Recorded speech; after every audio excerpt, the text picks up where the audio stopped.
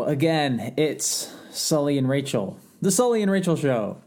No, this is we're going to continue on the topic of starting a fitness business and all the ins and outs that go along with that. But we thought it'd be a nice change of pace, and it would be nice to not have to actually prepare anything for you guys. To just actually go over some anecdotes from training that we thought might help keep things in perspective for you, because we all encounter interesting situations, whether they be contains some levity or maybe are a bit on the more serious side. And I think it's just good for all of you listeners to know that it is a normal part of the business. And I think if we share some of our stories, that will help maybe alleviate some stress and pressure that you may feel about your job and avoiding awkward scenarios and how to deal with that stuff. So I think also part of the reason we want to do this is it shapes our own personal decisions too. Like some of the things we experience, this is why we do the things we do, or why we react the way we do, or whatever. It shaped us as trainers as well. There's probably no better way to learn than observing the mistakes of others, and then hopefully you can also learn from your own mistakes, and hopefully those there aren't too many of those. And it's not necessarily mistakes; it's just growing pains. And not necessarily pains, just, you gain perspective with the more experience that you get. So we have, I think, 3 angles we'd like to take on this that will separate into separate, that's a redundancy, we'll separate into separate episodes. And those we'll focus on some funny stories. And then number 2, we'll focus on some more serious stories, serious implications, injuries, stuff like that. And then we'll also throw in some inspirational stories. So I'll start with a funny story, I guess. Maybe I should do these in chronological order.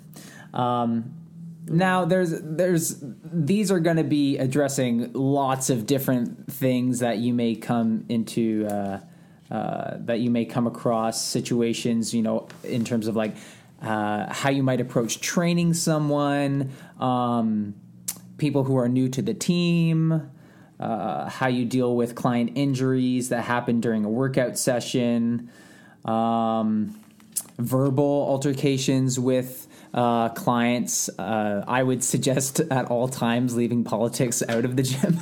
And I would hope that would go without saying.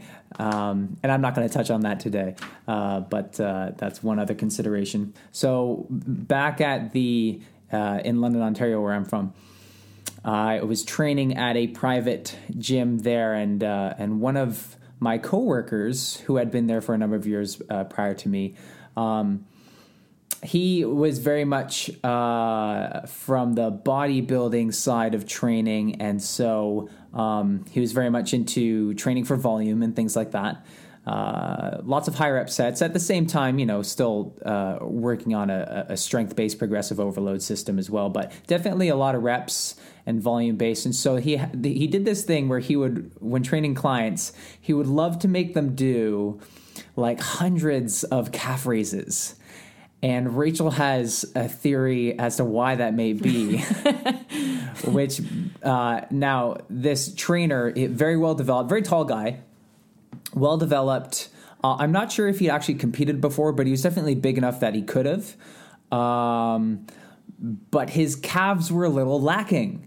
And I suppose that he was, some fun was poked at him for that by the other trainers perhaps, and even by the boss from time to time. So I think maybe that's where that training method might stem from. But the other theory as to why he might have done that is that whenever he would have his clients do these hundreds and hundreds of calf raises, the volume of that would be so severe or such a shock to their calves that it would basically incapacitate them for the rest of the week, and they would have to cancel every time they would have to cancel their next session with him. And so I guess that was a way of getting off of work for that hour. Not having to deal with that client. Yeah. Well, that's what I mean, right? So when it comes to your programming, I mean, you don't have to necessarily meticulously program every single little facet. So especially with beginners, I think it's good to set up a program to focus on one or two movements, and then the other smaller supporting stuff you can just kind of monitor and do on the fly.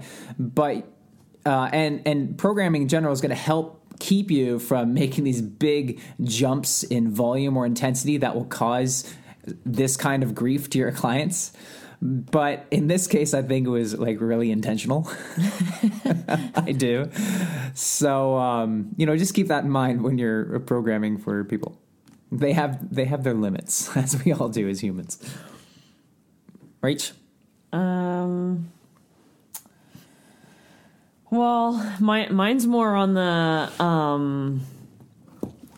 the nutrition side. So like out of habit, we really got into a habit of like, what'd you eat before you came? Or just having that nutrition discussion with clients over the time you get to know them and discussing decisions that they can make. And this one training session, I asked my client what she ate before she came in, and she said a cinnamon bun. And I just looked at her and I was like, a cinnamon bun? Oh, it was gluten-free. It was gluten-free. A gluten-free cinnamon bun is no better than a regular cinnamon bun. It's the same thing. No, it's 10 calories less because it's gluten-free. Now, let me qualify this because this morning I had ice cream for breakfast.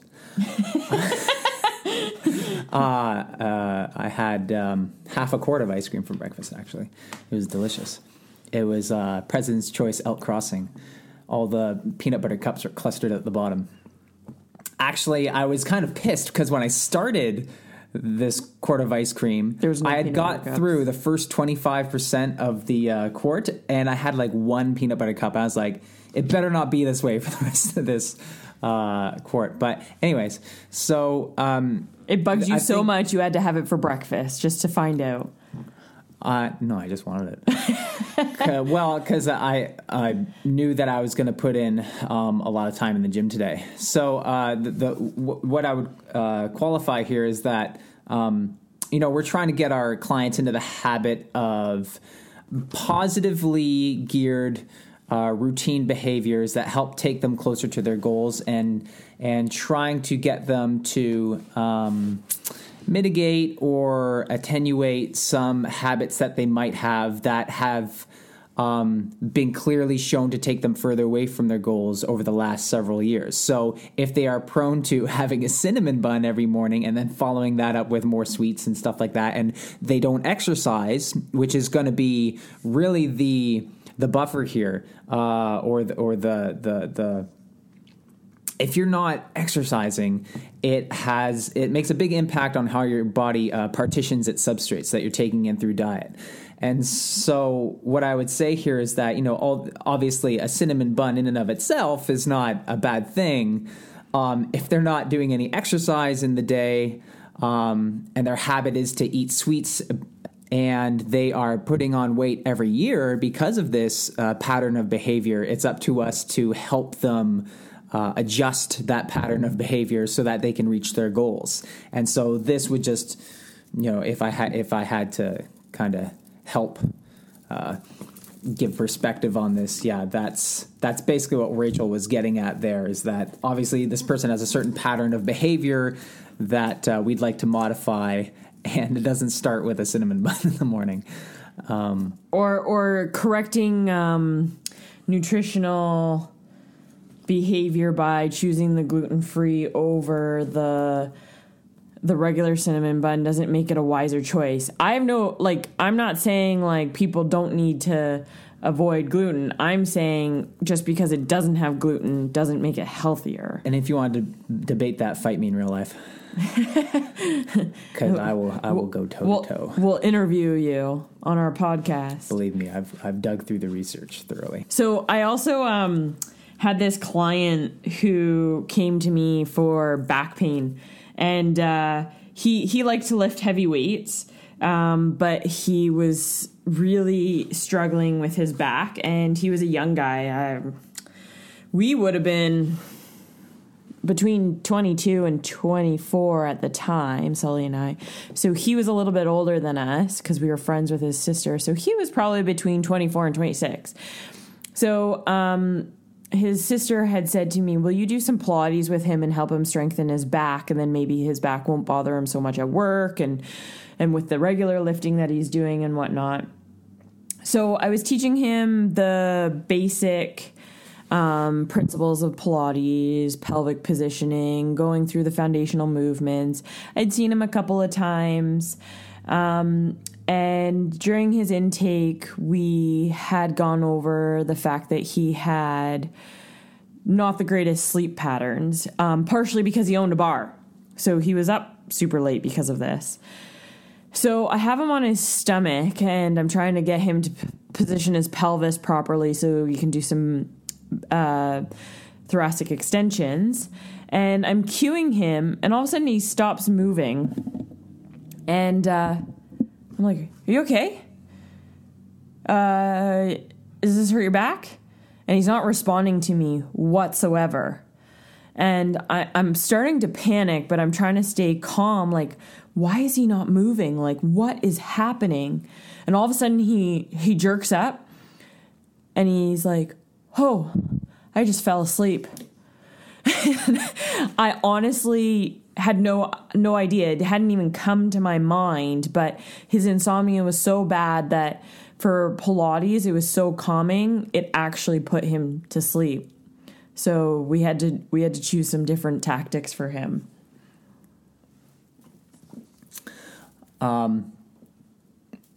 Sometimes you'll find yourself in a position in this line of work. Even if you're self-employed, you don't pick your hours. The clients pick your hours. You're at the mercy of when people want to train. And that means split shifts. That means first thing in the morning, last thing at the end of the day. And doing that habitually makes you damn tired. And you need to find time, anywhere you can get it, to take a nap. And so I think that there's probably some people who can relate to this. I'm speaking directly to those of you who know what it's like and know how comfortable it is to sleep on an exercise mat with a t-shirt under your head or something like underneath the table in the staff room. Underneath the table in the staff room. Or in the back of the building, maybe in a stock room or something. And just getting sleep wherever you can find it. Setting the alarm on your watch for like 45 minutes or like a couple hours before you have to train your next person.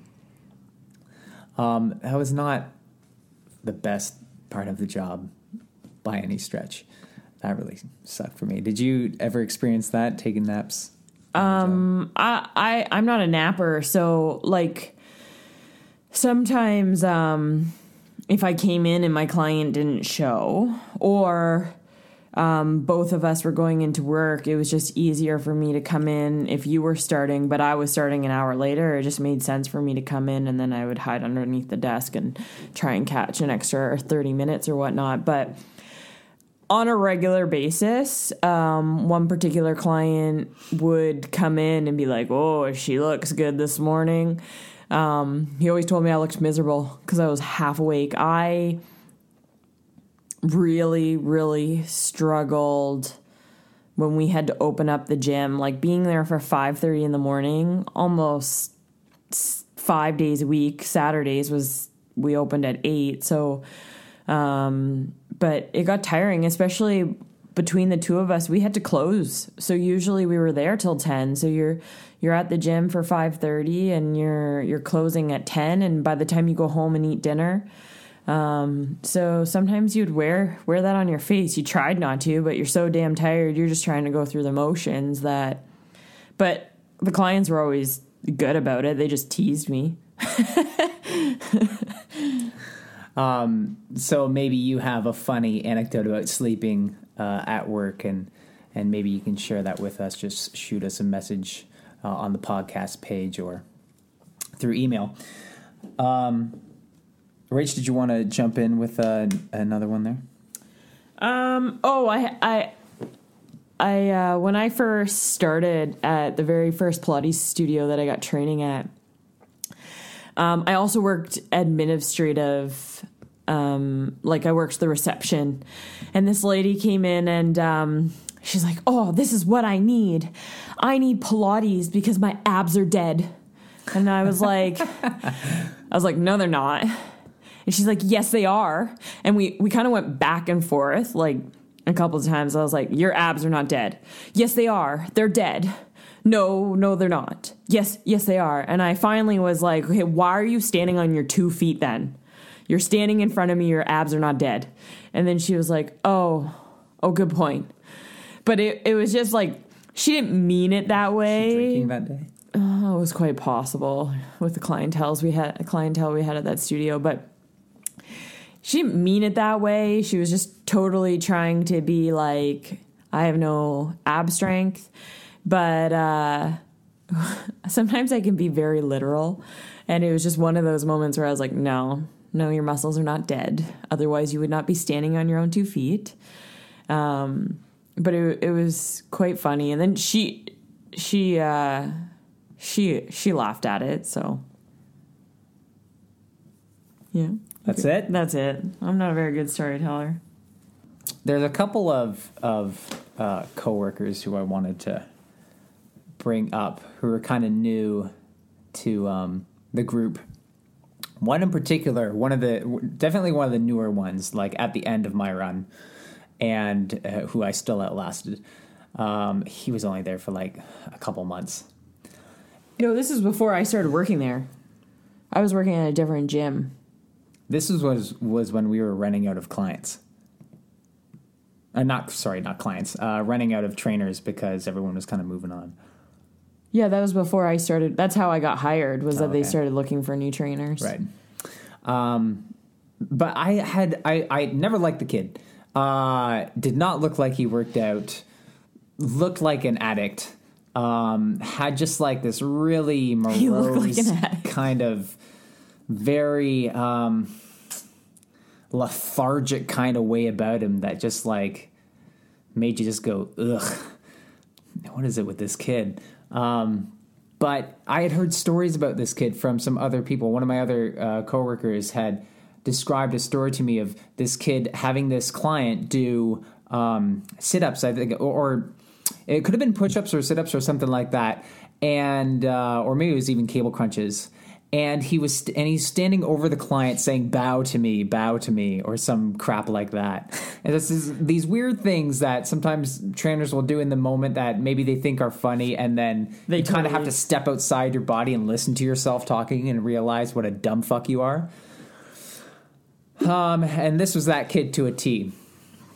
Total trainer McDumbfuck. Never liked this kid. So, two things that happened with this guy. First, he, and I might mix the chronology of these two, but I'll go over the ambulance one first.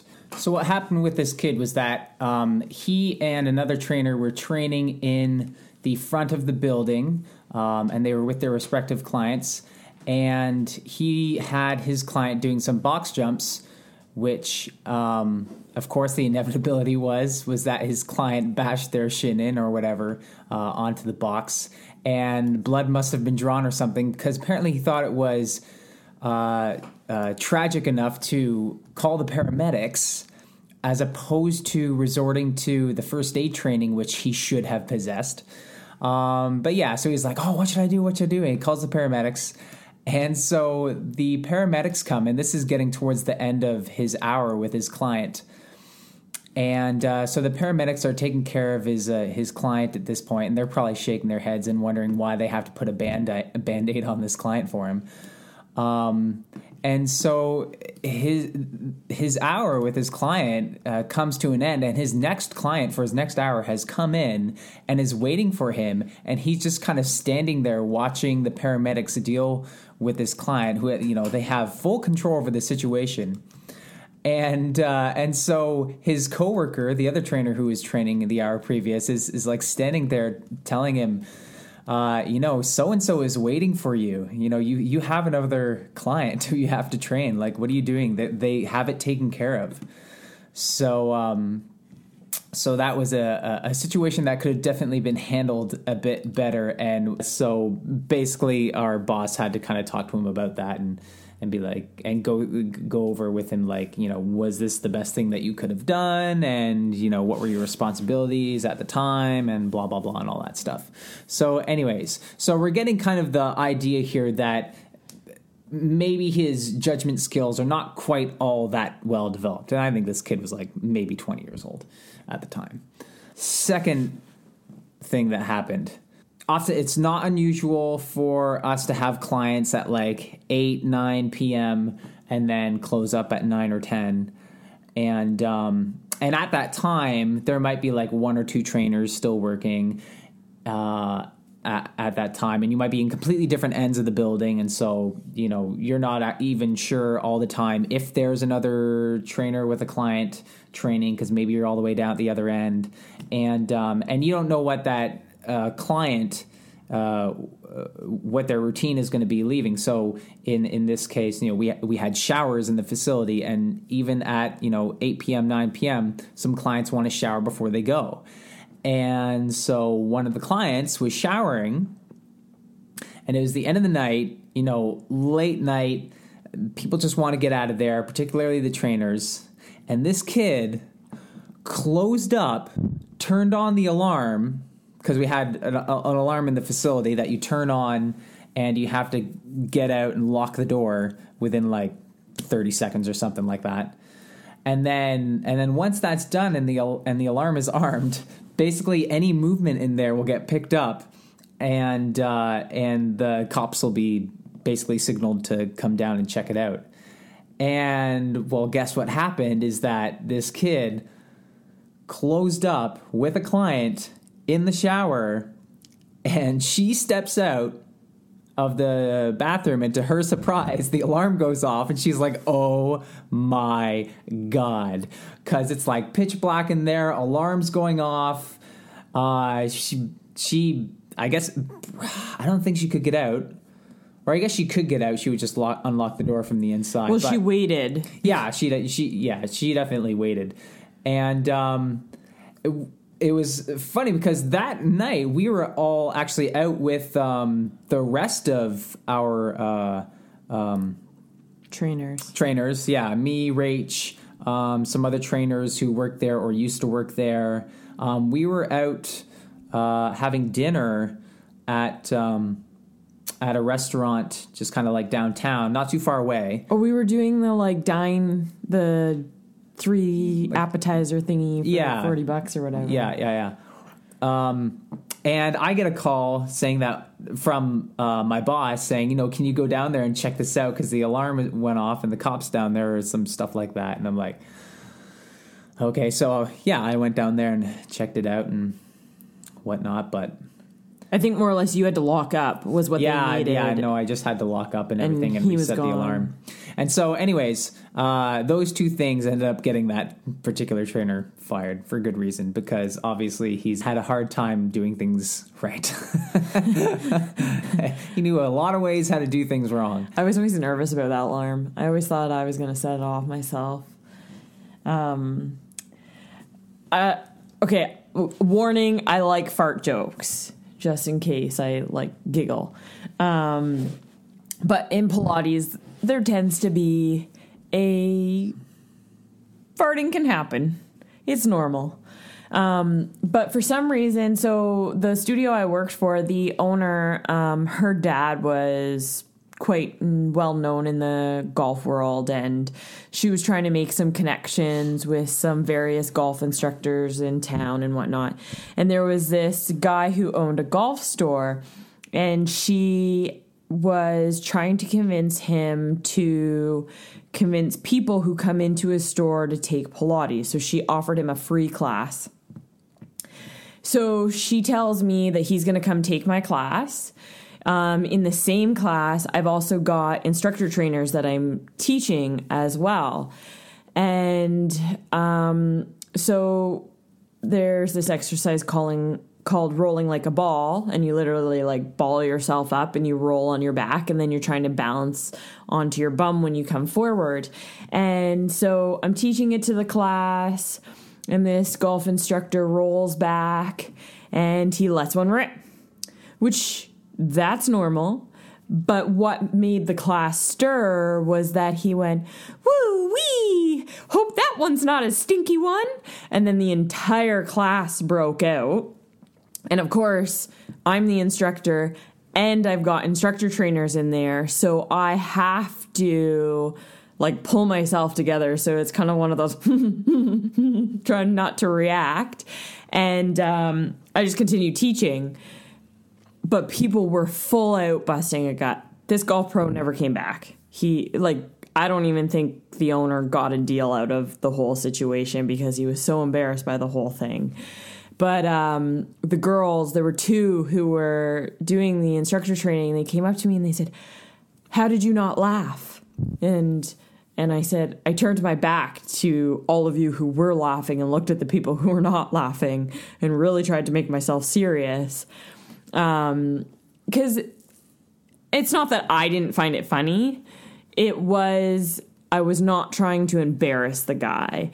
Like, part of his reaction, the woo-wee, was he was embarrassed and he was trying to make light of it. But the fact that in an entire room of all women, he was the only man to top it off, sat there and laughed at him, was probably very embarrassing. So I tried my hardest. He just kept his mouth shut. I don't even know why he did it.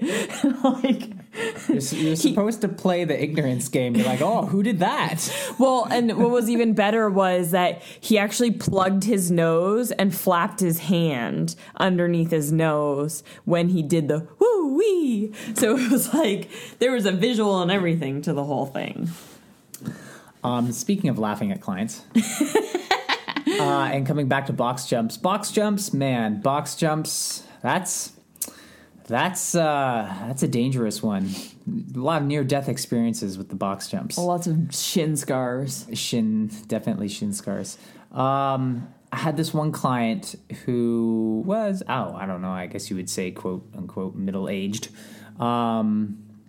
His name was Gary. And so we had Gary doing some box jumps, I think on the big box, so it's about 24 inches tall. And these boxes were crafted by someone there for the gym. They're just made out of plywood. And for some reason, maybe it was just the design of them, people just always tended to bash their shins on them. And so what happened with Gary was that he missed the jump, and both of his shins made contact with the top edge of the box, and he just slid down a good 5 inches or so on both his shins on the edge of that box. And his skin was left hanging on that box, and there were just this big red, like 5 inches long on both shins, all the skin and hair just taken off. And like a horrifying sight, right? One of these things where it's like you're thinking is just like the worst possible scenario, the worst possible outcome for whacking your shin on the box. Not just, like an impact and a bruise, but like you scrape it right down almost the entire length of your shins. And I could not keep from laughing for some reason. I was just busting a gut. And I think part of it was because he's such a lighthearted guy, and it was just, I don't know, maybe it was like one of those situations where you're watching like America's Funniest Home Videos and you see something that's clearly painful, but you just can't keep from laughing. And it was so uncontrollable that I had to say to him, Gary, I just want to tell you, I'm not laughing at you. I'm laughing at the situation. Or some shit like that. Whatever I could say to get myself off the hook there for laughing so uncontrollably. But, as opposed to, like I said, this was a bit horrifying for him mainly. But like I said before, this is not a reason to call an ambulance. You go to the back, grab the first aid kit, and you patch the guy up, and you continue with your workout. And you apologize profusely and hope that he comes back. Because these things do happen. They do happen, and it's the risk they take. Because we do get them to sign the waiver. Well, Sully's definitely not the one to call the ambulance. Before I started working at Elite, I used to train there as a client. And I had a similar incident where I was box jumping with Sully, and I hit my shin. Oh, it hurt. And he took me to the first aid kit. He handed me a Band-Aid, told me to stick it on top, took me back into the back room. We were training in the very back room of the gym. And he goes, okay, do it again. And I was like, what? You want me to keep doing this? And but the thing was, he helped me overcome the fear of it. Because it's like getting up and getting back on the horse. If I never did that, I probably never would have box jumped again. I would have developed a fear out of jumping, but now we've got box jumps in our, or we got boxes in our gym, and I jumped the high one, and it doesn't even faze me. But that time, I was just kind of like, you want me to, excuse me? I think I'm done. But I wasn't allowed to leave until I did it. I have no empathy, that's why. It's cold. Cold-hearted. Let's talk about Professor Pervert. There was this professor who he mainly trained with one trainer before I started working there, and I think maybe she had gone away or something, and so they asked if I would train with him, and he ended up liking the training session. So when she came back, he trained once with her and once with me, and we kind of alternated. But we would often compare stories because he was, I think, in his 70s. He looked it too. He moved like he was 110. Well, he was very like forward flexed and tight through his thoracic, and he had like the best kind of toupee style hair. I don't know if it was actually a toupee, but it was. It looks suspect. So this client, he would come in and he would tell us dreams, and they were the most outrageous dreams. And he also would tell us that he would have these dinner parties.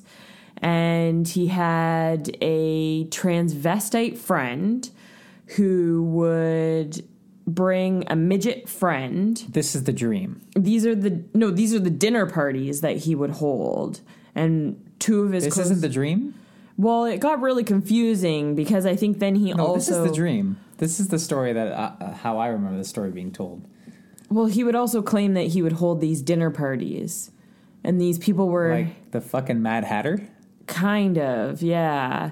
But then he would dream. Oh, we got a midget on this side of the table, and we got a talking rabbit on this side of the table. Well, and also, the dreams were more like, he'd be like, you joined our dinner party. And then he would talk about how me and the other trainer were there. And obviously, if he said that you joined the dinner party, it was a dream. Maybe, yeah. What do you mean, maybe? Did you go over to his house No. for his dinner party? What are you talking about? Let's get your shit straight, Robert Well, it's been so long that I've even thought about it that I don't really remember. You don't remember going over to his house for a dinner party with a midget and a talking squirrel? No, I don't remember the details of the information that he would tell me. Because I kind of would play along and just kind of ask questions about the dinner party and or it's one of those situations where you just nod your head and say, yeah, okay. And then you look back and you don't really remember all the details. But he also... Tell me about this dinner party you went to. Honestly, I don't remember anything other than there was a midget and supposedly a transvestite. Maybe this is the dream that you had about him? No. I never had a dream about him. He would be the one coming in telling me these stories. But he would also do funny things like we would do like pivoting squats down the hallway. And every time he squatted, he would kiss the wall or he would slap his own ass. Things like that. Yeah, This man has a very dark and disturbing closet. Well, he's probably bored and needed some entertainment or something. I don't know. Can't really explain it. I trained him once, maybe twice. And this is a guy whose fitness level is like rock bottom. Rock bottom. He might have like a orange, an egg, and a coffee in the course of a day. That's kind of what his diet is. And so I was training with, and I'm like pacing this out. I'm just, we're going at his speed. But partway through the training session, he's just kind of getting quiet. His eyes are kind of glazing over a little bit. I'm like, are you doing all right there? And he just all of a sudden just kind of loses the strength from under him and just starts teetering over. And I had to catch him. I had to throw my arms under him and just kind of bring him down like a fucking ballroom dance and lay him down on the floor and put him in like the recovery position that you learn in CPR and stuff. And I'm just like, I sure hope he wakes up. I don't remember this. Yeah, but it was like it lasted for like a real brief moment. Once I kind of laid him down and put him in the recovery position, like within a minute, he regained consciousness and we just sent him home. So, and he's had episodes like that with other trainers too, where he'd have to go and sit in a chair and kind of recover. So his blood pressure would drop or something. Yeah. Like his health in terms of blood pressure, circulation, blood glucose, all those biomarkers were definitely out of whack, and largely, I would imagine, due to A, lack of physical activity, chronic physical activity, but B, also just poor dietary habits. So those things will definitely happen. You got to watch out for those. They're few and far between, but every now and then you get that client who literally does everything wrong with regards to their body, and then that shows up during a session. Generally, exercise in and of itself won't typically cause an acute response, a negative acute response. It will usually just bring things to the surface, and that's an example of that.